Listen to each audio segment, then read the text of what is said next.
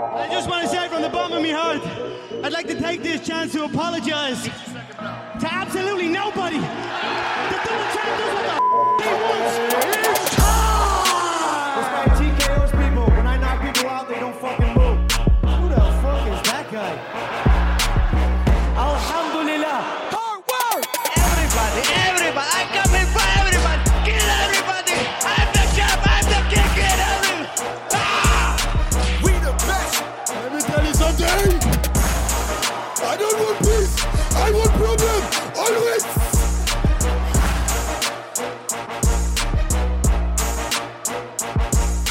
Varmt välkomna mina vänner. Alexander Brodal är med som vanligt. Käftsmällspodden, en podcast om fighting. Med mig har jag vanlig ordning min goda vän Micheal Jansson. Hur är det med dig, Micheal? Ja du, jag är lite trött och lite småförkyld och har haft smärtsamt fel gällande det vi ska prata om idag. Så ja. Ja, det är jobbigt. Alltså, både du och jag har haft smärtsamt fel och det finns inspelat på internet. Så vi kan inte ändra så mycket av vad som är sagt här. Men vi hade ju vår första stora gala för 2024 så gick av natten till idag. Och då pratar jag såklart om UFC 298. Ja, det är otroligt bra kort alltså. Alltså riktigt bra kort. Jag tänker att vi fokuserar på main event. Jag orkar inte dyka in på förmatcherna riktigt idag. Nej. Vi håller oss till main event idag. Och första matchen så fick jag ju fel vad jag trodde. Men jag vill ändå säga att jag poddade Missade där när vi snackade om galan.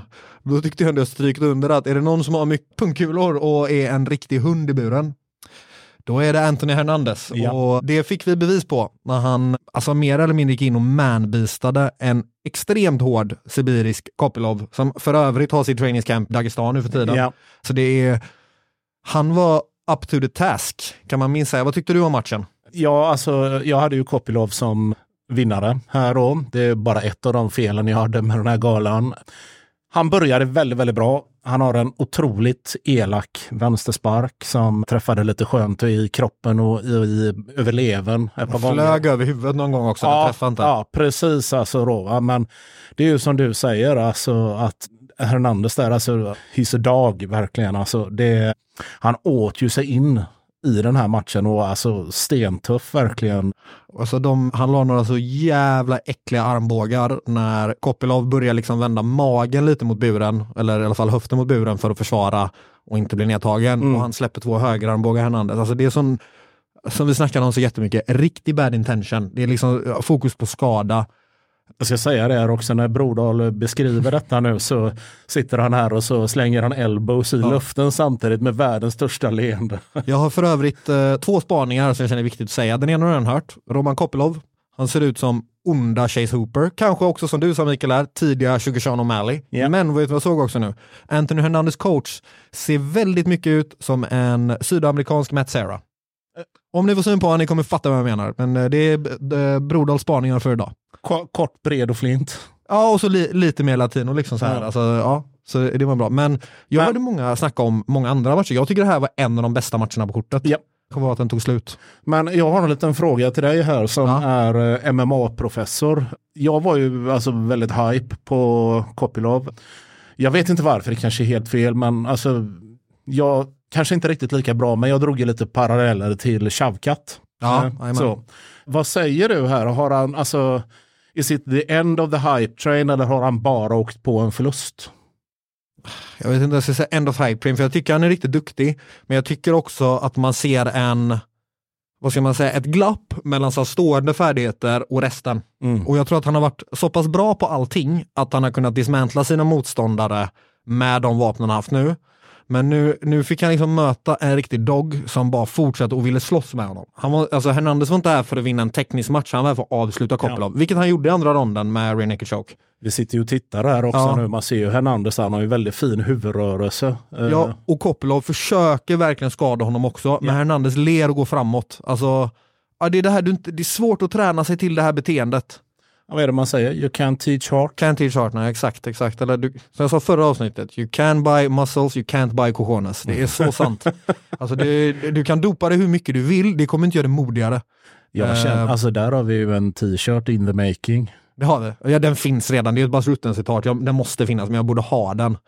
Och jag tyckte han jobbade extremt fint. Han var metodisk när Kopplov hamnade mot buren här. Vi ser om det just nu. Och han lyckas få in sitt knä mellan Kopplov och buren. Och det gör att då ger han upp ryggen om man börjar vända sig något mer eller försöker trycka sig mer mot buren. Ja. Då är det bara att då har Hernandez ryggen ännu mer.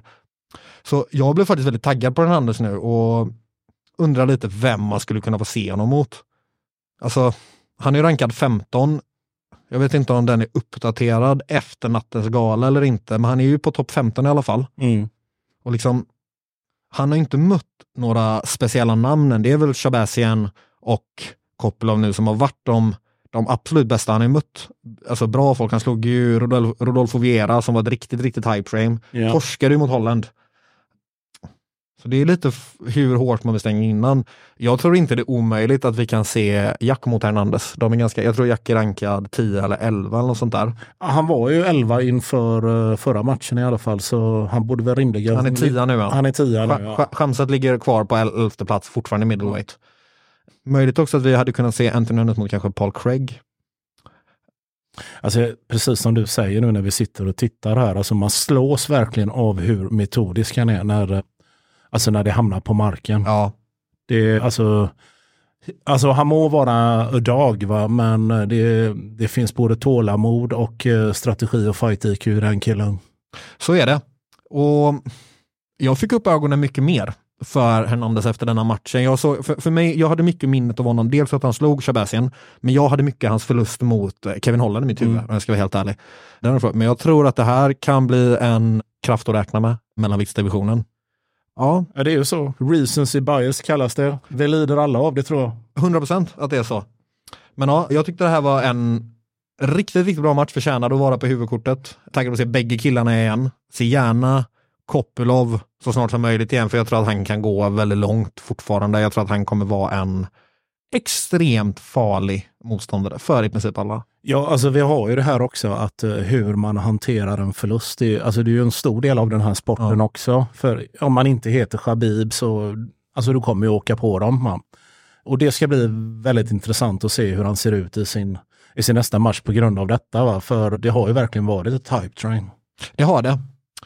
Men ja, riktigt bra match i alla fall. Och då tar vi oss vidare på, och jag måste säga, jag tycker jag fattar varför och jag fattar rankingen och att Ian Gary är hypad, men jag tycker att Merab mot Henry Cejudo borde legat före Jeff Neal mot Ian Gary. Jo. Sen fattar jag att han drar med folk, men min summering, förutom om att Henry Cejudo fortfarande är livsfarlig, som vi fick se framförallt i rond 1, det är att Merab är den absolut jobbigaste fighten att möta i hela UFC, tror jag. Jag sa ju det där när jag lämnade mina förkylda predictions, att det här var den matchen som jag tyckte var svårast att tippa. Jag ogillar Henry Cejudo något kraftigt. Han påminner om en ex-flickvän som dumpar en, och sen när hon märker att man inte bryr sig så håller hon på att skicka en massa mess i 3 års tid typ, va? Det är lite så som det har varit med honom, och jag nu när jag har varit sjuk så jag har sett igenom de här gamla Ultimate Fighter. Och då gästade han ju när Kevin Gastelum är coach där, och då pratar han om vikten av respekt och alltså att agera som en champion då liksom, och så beter han sig som han gör. Men grejen är liksom att han kommer alltid, eller i alla fall innan han tog sitt uppehåll där, han kommer alltid sjukt mycket bättre. Du minns matchen mot Moraes? Ja, mycket väl. Där såg han inte ut som en brottare, utan han såg ut som en striker där när han skickade sina sparkar. Alltså. Och jag tycker det är så, den matchen är en sån som för mig gör det väldigt tydligt att det är någon skillnad på de som är absolut bäst i UFC, och det är den här matchen jag ofta nämner då. För där går det inte hans väg till en början, men han lyckas ställa om och vinna matchen ändå. Det skiljer lite en champ från en bra fighter. Ja, alltså efter första ronden där så trodde man ju att det skulle bli TKO på low kicks. 100%, ja. Sen måste jag säga i början av matchen, jag tycker Cejudo stående är riktigt vackert. Han kraschar in med så mycket vikt och det är livsfarliga slag. Med det sagt, jag blir trött av att kolla på Merab. Så att han tar ner och bara skjuter på, och det är inte den snyggaste striking jag har sett. Den är hård, den är effektiv, det är inte det cleanaste jag har sett, men den träffar och den slutar aldrig att komma. Men det är för att citera en av våra favoritgäster här. Allt handlar ju om att spela spelet. Precis, exakt. Och det är det Merab är väldigt bra på. Och det blev väl lite som jag trodde här. Jag trodde att Merab skulle vara bättre på att ta mitten tidigare än vad han lyckades göra. Men det säger väl kanske mer om Henry Cejudo. Ja, alltså, att han var bra på att röra sig. Men han lyckades ju inte hamna så mycket mot buren. Första ronden, precis som du sa, alltså då hade jag nästan Cejudo som vinnare efter den. Alltså, det såg bra ut och jag började tänka lite så här att ja, precis som du sa, Merab, alltså han är jobbig att möta, men alltså har han verkligen skillsen? Började jag fundera lite nu när han blir testad på allvar då. Ja. Och det visade sig att det har han ju. Det har han, fast så då klippte han riktigt hårt med vänsterkroken. Vad kan det varit? 1,30 in, 1,20 in i första ronden. Stappla lite, men sen är det liksom som att inget har hänt. Han har tagit över mitten och är den som pressar sig då. Ja, precis. Och alltså en madrum, alltså för det är ju som en sån här, vad heter det, en sån docka som man puttar på, som står på en fjäder och som bara kommer tillbaka direkt hela tiden. Jag är fung. Ja, jag vet inte vad du menar. Jag fattar faktiskt inte vad du menar. Eller en gunghäst eller vad bra. Nej, men typ en sån här reklamskylt. Ja, vi kan hoppa det liksom. Vi kan hoppa det. Nej, men alltså det finns ju inget stopp i honom. Alltså The Machine, det finns ju en anledning till att han kallas det. Så är det. Men jag tycker att vi ser tydligt på att även om du är en trefaldig olympisk guldmedaljör så är MMA-brottning någonting annat. Vi fick se Merab var den bättre MMA-brottaren hela matchen igenom. Men han har inte 3 OS-guld i brottning. Nej, förlåt. Han har deltagit i 3 OS. Han har 1 OS-guld i brottning. Ja. Jo, alltså det är en helt annan grej är det ju. Och det får ju med sig, alltså brottning är oerhört viktigt i MMA och kolla hur han rör sig nu. Ursäkta, nu kommer jag, kommer jag bort lite där. Han har ju fortfarande det från brottningen att han kan röra sig som en ekorre när han nuddar, alltså så här, eller som en katt, du vet, som du tänker att du ska släppa en katt från 1 centimeter på ryggen på ett bord, då kommer katten in att röra sig. Yes. Den förmågan har Henry Cejudo också. Ja. Och sen tror jag att han är så pass intelligent och van att han vet när han behöver scrambla, när han behöver inte scrambla, eller när han behöver vara statisk, eller när han ska vara fluid och följsam liksom. Ja, gud, ja. Alltså, han har ju ägnat hela sitt liv åt combat sports. Men jag har en liten, alltså jag känner ju lite så här att, alltså jag som jag sa, jag är trött på Cejudo. Jag tyckte det var underbart att han förlorade. Får vi se honom i en bur någon mer gång? Vad tror du, Brodal? Jag sa ju faktiskt det sist att jag tror inte att vi gör det. Nej. Om man förlorar. Och jag står nog faktiskt fast vid det. Möjligtvis att han skulle ta någon sån här riktig money fight. Men jag tror att när du har varit en competitor på den här nivån och du känner att du inte längre kan utmana om titeln. Nu kan inte jag svara för om han gör det, för det var inte så att han blev krossad av Merab på något sätt. Merab vann fair and square, men alltså Cejudo hade sina tillfällen. Men jag tror faktiskt att det här kan ha varit sista gången vi såg Cejudo i buren, om inte för någon stor match av någon anledning. Jag vet inte vad det skulle kunna vara. Alltså, det skulle kunna vara att Sean O'Malley lyckas få det mer sellable. Säg att Sean O'Malley slår Chito. Jag vet att han hellre möter Cejudo än Merab, det är jag helt säker på. Ja, gud, ja. Något sånt scenario. De är bra vänner, men om det skulle kunna bli en sån här super 3D-fight mellan Mighty Mouse och Cejudo, det hade jag gärna sett. Om det händer, vem vet? Antagligen inte. Nej, alltså det lär väl aldrig ske någon cross-promotion. Nej, inte mellan dem. Det tror jag inte. Och alltså, jag ska tänka lite fritt här då, om man tittar på alltså, det här högre skiktet. Alltså, vem vill egentligen möta Cejudo nu? Alltså, vem ser det som en riktig skalp att ta? Alltså, i min värld så är det ju liksom, det är värt mer att vinna över Merab exempelvis. Ja, 100%. Eller Chito för den delen också. Garanti. Men det är liksom, jag hade inte hymlat med ögonen om bara alla försvann som hade titeln och de undrar bara, men vi är Merab-titeln, ja rimligt. Typ så här, eller han kommer få gå en titeln, han är ju där, han är ju världsklass. Ja, det har vi fått se. Det är. Grejen är med honom också, det var ju därför han försvann från UFC, det är ju det att, alltså precis som oss alla, han gillar ju pengar. Ja. Jag kan utan tvekan se honom någon boxningsmatch mot någon av Paul-bröderna eller någonting sånt där då, va. Men jag har svårt att se att vi får se honom alltså i en riktig sanktionerad competitive MMA-fight igen. Kanske Aldo, det bara dök upp i mitt huvud, jag vet inte. Det hade kunnat hända, det bara dök upp nu, men jag är nog med dig, jag tror också det. Aldo boxas för nu bara, va? Det är väl bara det han gör. Kanske en boxningsmatch mellan de två. Ja, men något sånt. Ja, men jag är med dig. Jag tror inte vi får se han göra en title run i alla fall. Nej. Sen om man går en match till UFC kanske, men då kommer det vara en money fight. Eller som du säger, mot någon influencer. Vet du vad jag hade vetat att han gör? Som bara också så här, det här är ingenting jag skrivit upp. Jag vill säga en karate combat. Ja. Bara för att han har den här stansen nu. Men i alla fall, ja, då är det frågan, under hur lång tid det tar tills vi ser en titelmatch då, bantamvikt efter Chito och Sean O'Malley. För det är om 2 helger, va? Tror jag att det är. Nästa gång är det ju vår svensk mot mot Brandon Moreno har vi ju. Amir Labasi. Det känns som att det är samma gala. Jag behöver kolla det. Det är 299, det är den, just det är den 10 mars exakt. Det är om 3 veckor. Är det redan den 10? Ja, det är den 10 mars. Okej, vad kul. Ja, och där är det är en bra gala också. Det är ju där vi såg Kevin Holland mot Michael Page, Dustin Poirier mot Saint Denis. Ja, jag tror det kommer ta ett tag tyvärr. Det är frågan, kanske Fight Week, om vi alltså juli där eller vad det brukar vara. Ja, International Fight Week. Ja, det skulle kunna vara att vi får den där. Ja. Det beror ju lite på hur det går mellan Cheeto och Mally. Alltså jag menar, det kommer smälla i den matchen. Det kommer det. Och det beror ju lite på hur oskadda de är när de... Sen vet ju vi alla vad UFC vill, och majoriteten av fansen vill ju självklart att Sean O'Malley vinner, för han är deras mest marknadsförbara fighter kanske. Ja, efter Conor. Men det är ju deras drömscenario att det är han de har som champ, som har en bra title. Han kommer de kunna liksom marknadsföra bra. Så jag hoppas att vi kan få se, jag säger det, jag hoppas att Sean O'Malley slår Cheeto, för jag tycker han är rolig att kolla på. Jag hoppas att vi kan få se Merab mot Sean i Fight Week. Förlåt, International Fight Week. Ja, jag säger tvärtom. Jag måste ändå säga det här, alltså att jag har ju stört mig kopiöst på Sean O'Malley. Ja, köper jag. Tills dess att han mött Peter Jan.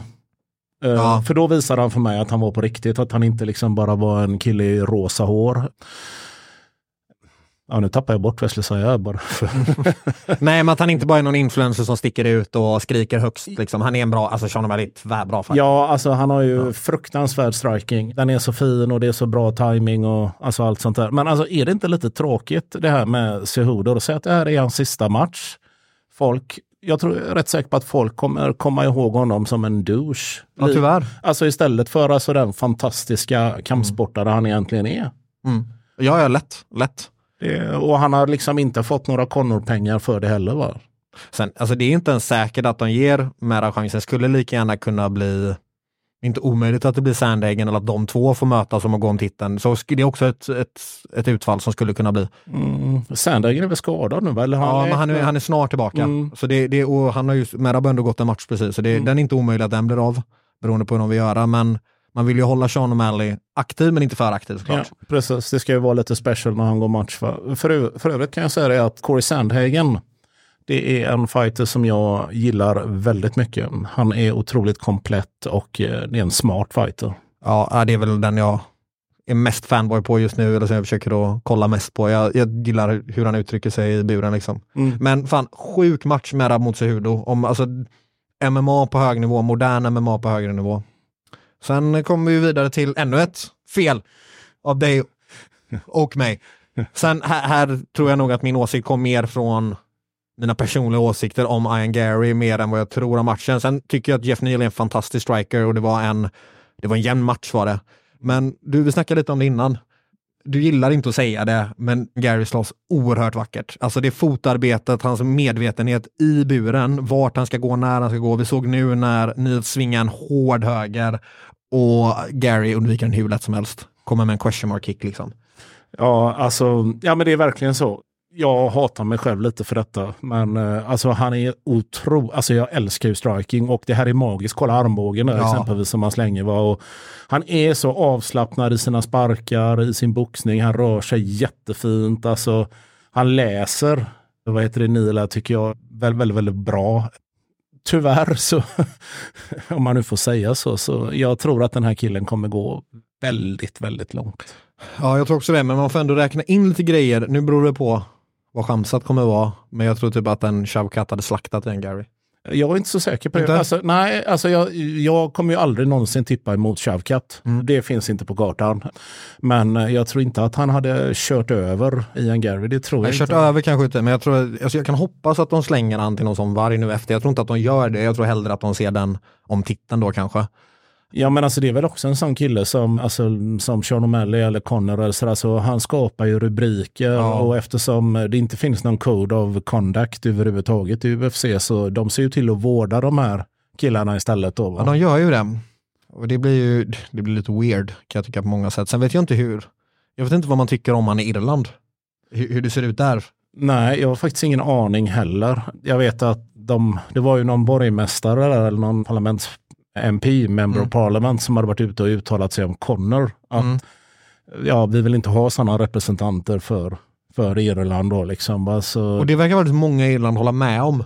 när jag har kollat runt. Han verkar inte så omtyckt längre. För vi får väl se om det blir något liknande med Ian Gary här.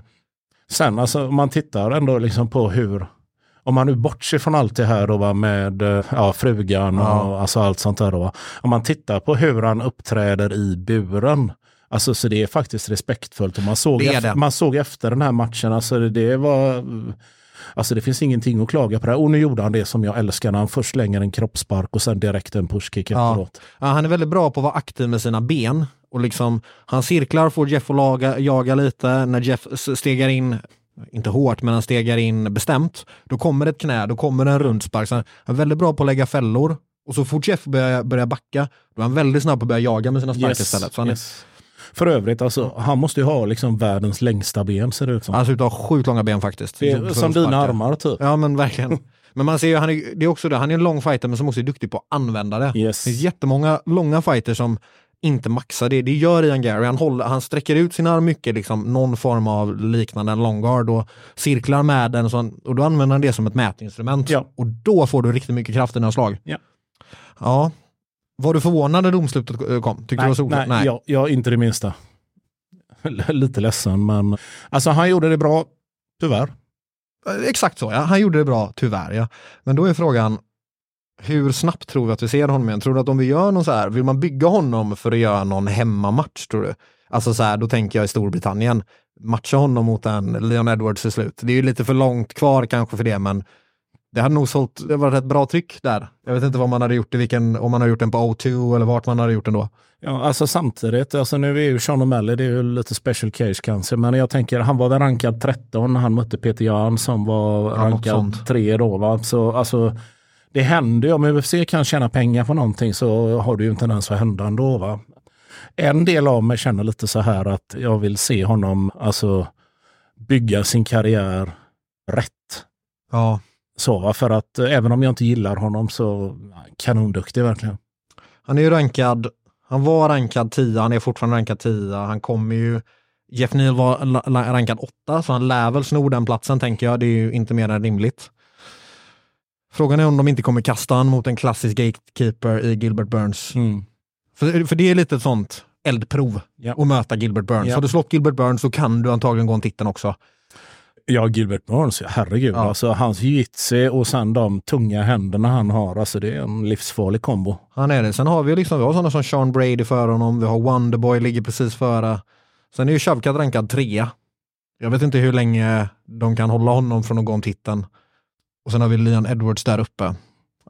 Han är en bra division. Ja, det är en livsfarlig division det här nu. Sen har det hänt mycket. Kamaru Usman är ju kvar, liksom, har kört en match 85 nu, kort notis. Colby är kvar, när vi nu ser honom slåss. Det händer ju vartannat år sedan som. Typ.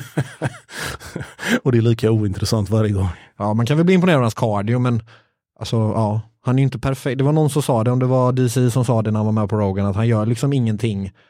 Han gav en cred för det, jag håller med. Han är ju inte wow på någonting egentligen.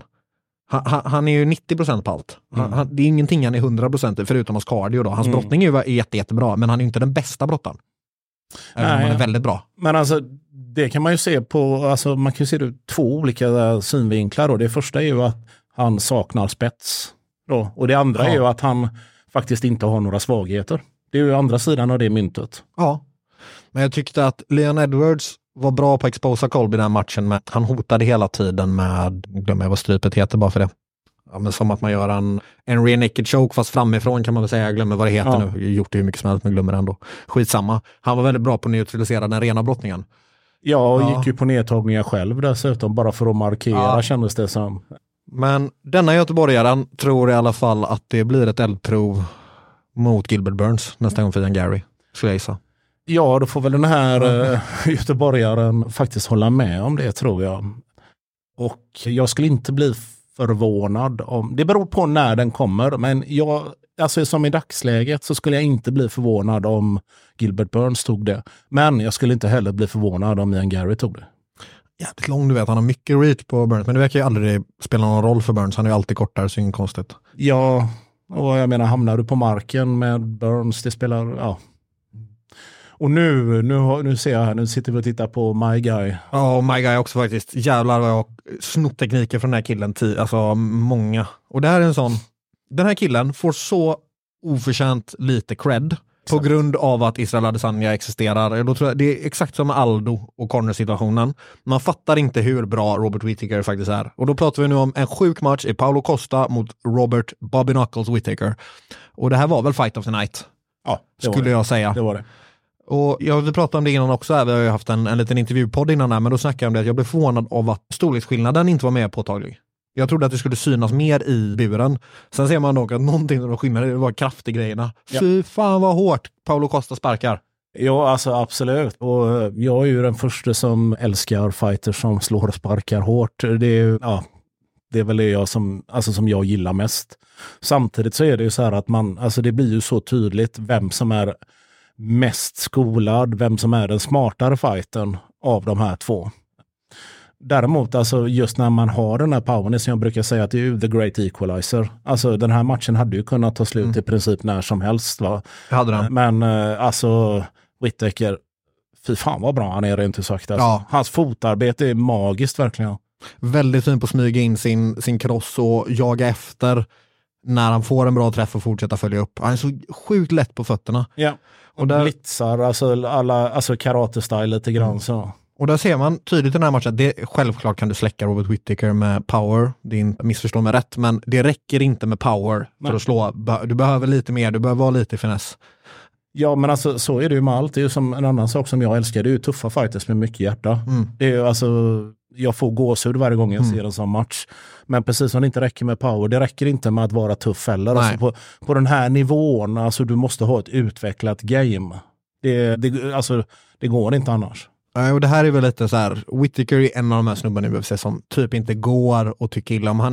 Det är Max Holloway, det är Volkanovski också en sån. Det är väl någonting med dem från Oceanien uppenbarligen. Och Hawaii där typ. Det är svårt att ogilla dem. Och nu är han inte aktiv längre då, men ja, undantaget John Jones då, så jag menar DC är väl väldigt omtyckt också får man väl säga. Ja, jo. Men det är ju verkligen, det är ju någonting med de här australierna, nya zeeländare, de är ju likeable många av dem. Ja. Och Whittaker är ju verkligen en sån, bara det här, kommer du ihåg när han såg Chamsat första gången och han ändå kan vara så ärlig, bara snälla men håll dig i weltervikt liksom, kom inte upp till mellanvikt. Det är lite uppfriskande med en bad guy som ändå kan vara lite ärlig när det är en jobbig match liksom. Det tycker jag är skönt. Jo, men det är varenda intervju nu följer jag ju typ alla MMA-poddar som finns. Man tycker ju alltid liksom, man ler ju alltid när man hör honom. Bara för att det verkar vara en sån god snubbe, va?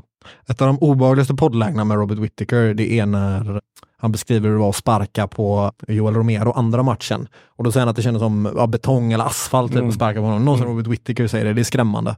Jag kommer att tänka på lite här när vi sparrades där varje fredag och jag bröt alla mina tår. För det är jobbigt. Men du, tror du att Paulo har lugnat ner sig lite med sin secret juicer? Alltså han ser fortfarande ut som en unit och ser ut som en supermodell i kroppen typ, men han ser inte riktigt lika bajt ut längre tycker jag.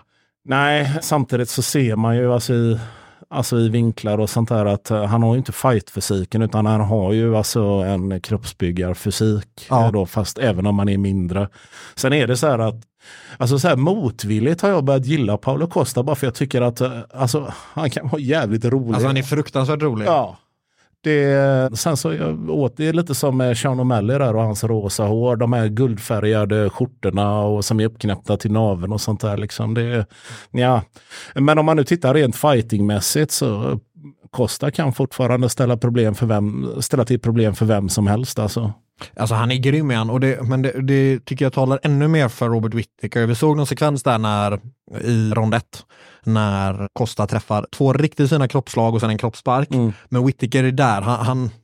Du måste avsluta. Du kommer inte få honom att ge upp mentalt Robert Whittaker på det sättet. Nej. Du spöar inte han på det sättet. Men alltså Paulo hade han i många farliga lägen. Och det var flera sparkningar. Kommer han gå ner nu eller kommer han börja vackla? Men alltså grejen är alltså när man tittar på alltså hur bra en fighter är då många resonerar ju som så, alltså alla matcher där han eller hon kör över sin motståndare och sådär, va. För mig är det lite tvärtom. Det är när man ta sig igenom de här svåra matcherna. Jag tänker på Khamzat exempelvis som skojade med alla tills dess att han mötte Gilbert Burns. Ja. Och då började ju folk snacka att men Khamzat det var hype och allt sånt där då, va. Men när han mötte Gilbert Burns var rankad 2 eller 3 i världen då. Och han vann. Och för mig så var det snarare ett kvitto på att Khamzat är på riktigt. Att han tog sig igenom och vann den här svåra matchen. Fattar vad du menar. Jag förstår helt vad du menar. Jag menar, vem som kollar på Ronda Rousey, alltså så länge hon vann, hon var ju alltså indestructible.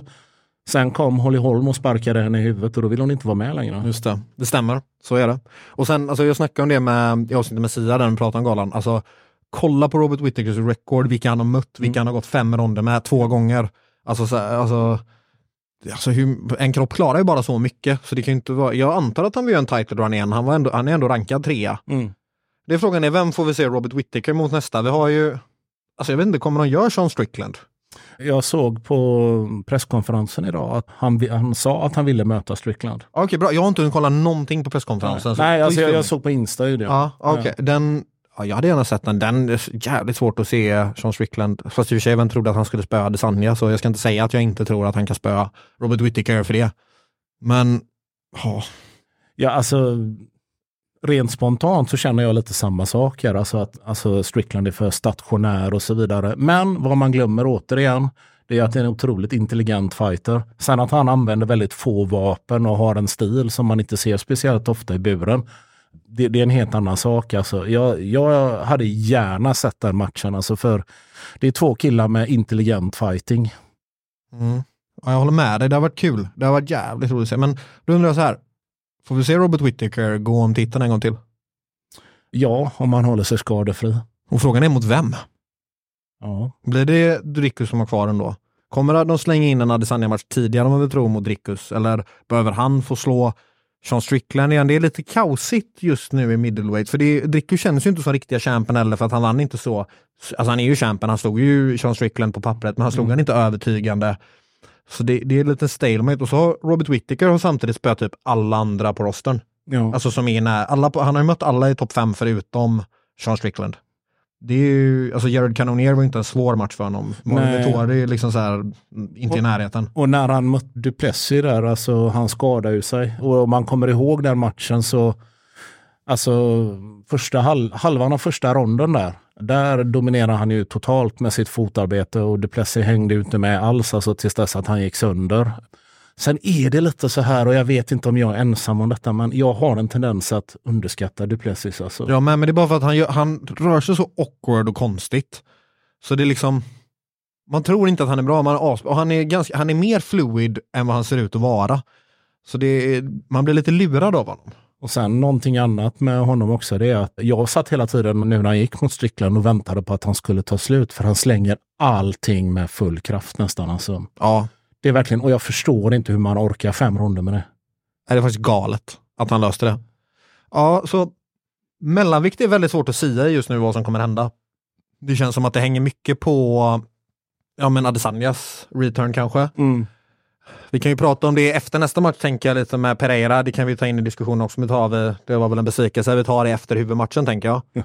Och ja, jag var inte jätteglad när jag såg resultatet på huvudmatchen, för jag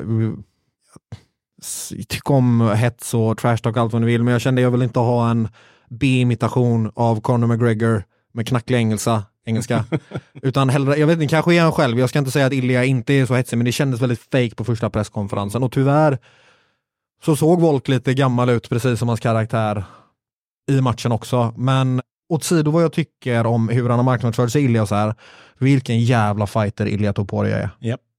Alltså perfekt positionering för att hela tiden kunna slå hårt. Han glider undan i rätt läge, han slänger krossen i rätt läge, han gör nästan inget fel.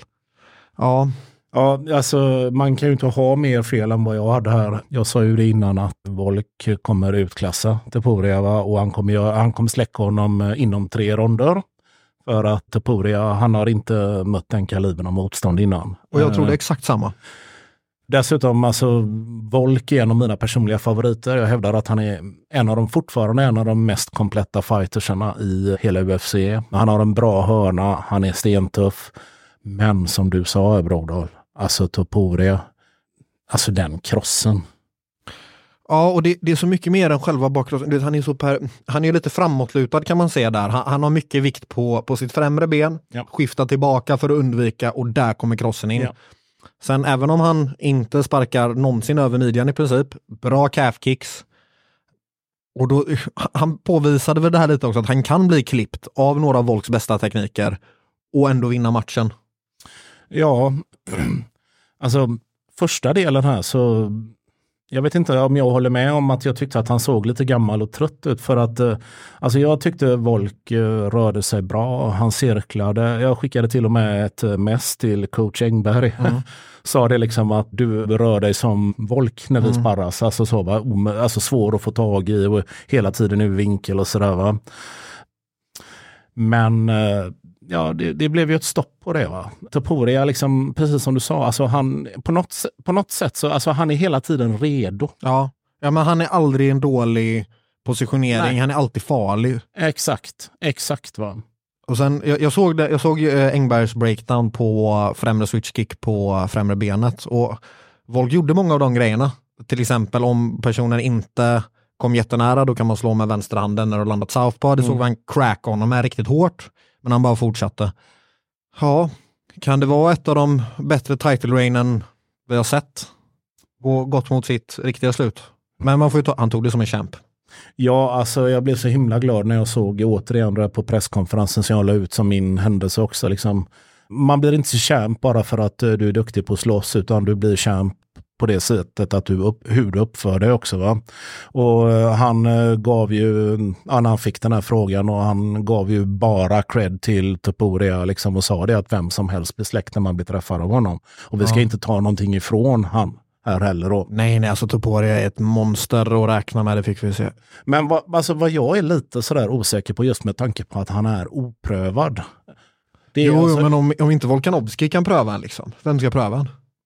Ja, bra fråga. Men alltså det är ändå lite så här alltså att han har inte många toppmatcher. Nej, det är sant. Och alltså hur kommer det se ut och hur kommer han hantera att vara champ? Det är ju som Teddy Atlas säger att man blir 30% bättre bara av att vinna titeln. Det stämmer ju på vissa. Men vissa kan inte hantera pressen heller.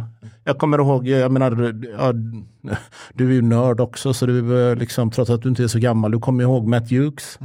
Som sa det att det var det bästa som hände när han blev av med sin titel. Det var väl mot BJ Penn va? Exakt. Bara för att han pallade inte med det mentala där om att alla hela tiden jagade dig. Ja, det blir ju en stress. Ja, och det är alltså hur man hanterar det. Men alltså, ja, man kan inte ta ifrån Topuria någonting här. Alltså, vi sitter och tittar här också. Man ser verkligen precis som du säger, alltså han är hela tiden i position. Det är någon jabb som man blir träffad med, men man blir väldigt sällan träffad med något jättehårt. Och om man blir det så hanterar han det bra. Mycket på grund av sin positionering och sin fysiska form då. Och så ser vi den här, alltså, nästan konstanta huvudrörelsen. Ja. Det är inga stora grejer, men den är hela tiden där. Jag tror att det var Issi som tweetade. Han skrev att om Ilja vinner, det är bra för divisionen. Men att Volk vinner, det är bra för hela sporten. Ja. Och jag fattar precis vad han menar. Någonting som jag tror är väldigt bra dock med att Ilja vann. Det här kommer göra någonting med europeiska MMA och inte alls minst spanska MMA. Det här kommer ju vara en stor grej där, att de har en spansk champ liksom. Och alltså det är ju ändå ett sundhetstecken att alltså det kommer upp nya killar som kan utmana de här jättarna och alltså till och med besegra dem. Men alltså det är ju samma sak där som det vi pratade innan där när det är Sean Strickland och nu ser vi här. Ja, det var jobbigt avslut att kolla på. Alltså. Det var väldigt vackert, det var kliniskt perfekt var det. Ja. Men alltså vi har en jävla champ. Alltså det finns många bra matcher att göra nu. Och så det är ju bra för divisionen att det här händer. Jättetråkigt för... Jag tror faktiskt att det är dåligt för sporten om man pratar hur folk ser på den och sådär. Så tror jag att det hade varit bättre om Volk vann. Och man ville ju gärna att han skulle vinna efter den här gamla gubben som somnade på presskonferensen. Alltså. Men alltså Ilja, wow, vilken fighter och vilken boxning. Undrar när vi får se han sparka headkick. Kommer vi någonsin få se Ilja Topuria sparka en headkick? Återigen, för att citera Jocke Engberg, det handlar om att spela spelet, så inte att vinna några skönhetspoäng. Helt rätt, det är också helt rätt. Och alla vet ju att low kicks är det manligaste som finns. Vem blir den första utmana Ilja om titeln? Bra fråga faktiskt. Alltså det känns ju som en kille som alltså har lite beefs. Som vi bortser från det rena rankingmässiga. Känner du Känner du till någonting? Har han retat upp någon förutom mig? Nej, men vad jag tänker mig så är väl Rodriguez Ortega ju bokade. Så jag undrar om de inte slänger in Movsar Evloev, kanske. Max Holloway ska gå om BMF-bältet. Ja, just mot Gaethje, så han kan vi inte räkna med det heller.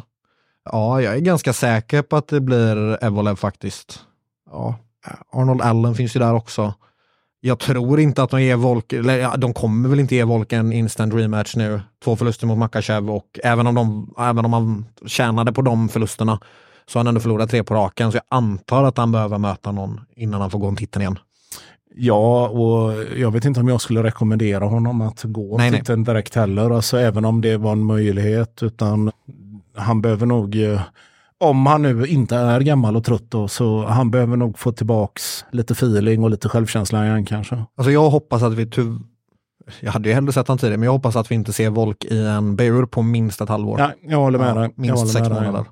Det skulle se, vet jag. Men alltså vilken gala vi blir bjudna på. Den absolut första nummergalan för 2024. Och då kan vi ju se, det annonsades ju någonting i slutet av galan. Världens största UFC-300. Ja, och vet du, jag blev ännu mer besviken, kan jag säga. För jag såg bara att det var Pereira i morse. Då, Dana White annonsade ju då main event för UFC 300. Som då är Alex Pereira mot Jamala Hill. Alltså, va? Varför sålde de in det här så hårt? Varför gjorde de en så stor grej av det här? För att de har försökt få ihop massa matcher som de inte har lyckats få ihop. Sen Jamal Hill, man får ändå säga det. Liksom, alltså, det är ju inte mer än rätt att han får en title shot. Va? Men ska det headline UFC 300? Exakt, och hur spännande är det? Va? För jag menar, jag ser gärna den matchen. Alltså, det är 2 killar som slår hårt. Va? Men när man har sålt in det så man förväntar sig nästan att det var liksom 2 marsianer som skulle fightas, eller liksom att Muhammad Ali skulle uppstå från de döda eller någonting. Va? Så det blev antiklimax verkligen. Vet du vad jag hoppades på när jag läste? För jag läste ju bara Alex Pereira först. Jag hoppades att de skulle kasta upp han till tungvikt. Så han fick en chans att göra den första med 3 stycken. Alltså det hade varit sjukt om han mötte Tom Espinal. För Tom Espinal sa ju det att han hade ju fått någon så här vibe någon gång av Pereira när de satt bredvid varandra på presskonferensen. Och inte att det var så att han försökte vara intimidating eller att det var något så här fake, utan Tom Espinal sa till sin pappa direkt efter presskonferensen att han är helt säker på att Pereira tror att han kan spöa mig. Och man kan typ känna det. Jag tror Pereira tror det. Ja, men alltså Pereira, alltså han tror nog att han kan spöa vem som helst. Det kan han väl också kanske. Ja, han kan väl spöa typ alla som går på 2 ben. Och 1 ben. Inte dig, Brodal. Nej, jag kommer använda vapen och fulknäpp. Om jag ser Pereira kommer springa här. Nej, men alltså han har ju den, alltså he's a terrifying human being. Alltså han är ju läskig i hela sin utstrålning, va. Men det var väl lite tråkigt kanske. Men jag funderar på om vi kanske ska dela ut lite käftsmällar eller lite kärlek, och sen vill jag faktiskt kolla finalen eller MMA-SM som börjar typ nu. Ja, vi sitter och tittar här nu. Aboud Morad från Fighter Center går in, kör hårt broder. Möter han från Örebro, Emin, om jag minns rätt. Men jag har ju någonting som jag vill ta upp här, för jag pratade ju med en kille som heter Linus Eklind på Fighter Center igår, och det är en doldis utanför Fighter Center, men alla som har varit och tränat på Fighter Center vet alltså vilken fantastisk hjärna det är när det gäller MMA och när det gäller grappling. Och han har ju hjälpt jättemånga fighters som vi har sett här nu på SM exempelvis då. Jag menar, han har ju hjälpt Aboud som vi precis sa, Elias Kessia, alltså hur många som helst. Enas och jag körde faktiskt mycket med Linus nu innan jag gjorde knäoperationen. Och då inte så mycket sparring som en teknisk MMA som knät hållde. Och han är en hjärna när det kommer till inte bara grappling utan MMA. Han är duktig som fan. Ja, alltså och det är som du sa, att du lärde ju det väldigt mycket där av honom också bra innan här. Och vi ska säga att det är fighting generellt. Han höll ju i thaiboxningspasset i fredags exempelvis då. Men han har dragit igång och satsat lite på sin coachning nu, vilket alla borde vara väldigt glada för. Och det är alltså coach av Linus heter han på Instagram, och jag tycker ni ska gå in och kolla där och skriv gärna en rad till honom och hör lite om hans tankar och filosofier kring fighting, för att han är duktig på riktigt. Jag tränar på Mac, det är många även där som pratar väldigt gott om Linus alltså. Jo, men du är världskärlek. Så det tycker jag inte vi kan kalla en käftsmäll, utan de får vi igen nu. Nej, och vi ska säga där också att det här är inte sponsrat eller någonting, det är inget utan sånt. Det här bara kommer från hjärtat. Men vet du vad? Nu är det dags för Veckans käftsmäll. Och jag kom på mig nu när jag satt och kollade på SM. Jag tänker inte hänga ut någon och säga något namn eller vilken match. Men domare som om någon anledning ställer folk upp i mount. Det får min veckans käftsmäll. Högst oklart. Vem är du i en käftsmäll, Micheal? Jag skulle faktiskt kunna hålla med om det gäller i thaiboxning när de särar i clinchen så fort det händer någonting. Men jag tänkte säga så här. Jag har varit inne på det innan. Inom citationstecken folk som, fighters som kanske hypar sig själv lite väl mycket och inte ger riktiga fighters som dig, Brodal, den respekt och kärlek som ni förtjänar. Tack, antar jag. Ja, men alltså, du vet att jag är lite rädd för det. Det är så jag gillar att ha det. Men vet du vad? Nu, jag vill passa på att önska stort grattis till alla nya svenska mästare. Det är ju inte helt korat medan vi gör det här, utan det pågår medans vi har recapen den här UFC 298-podden. Ja. Men detta har varit Käftsmällspodden, en podcast om fighting. Ni hittar oss där poddar finns. Och ni hör snart era favoritgöteborgare eller stockholmare i lurarna snart. Nu vill jag kolla på Abud. Let's go. Ta hand om er.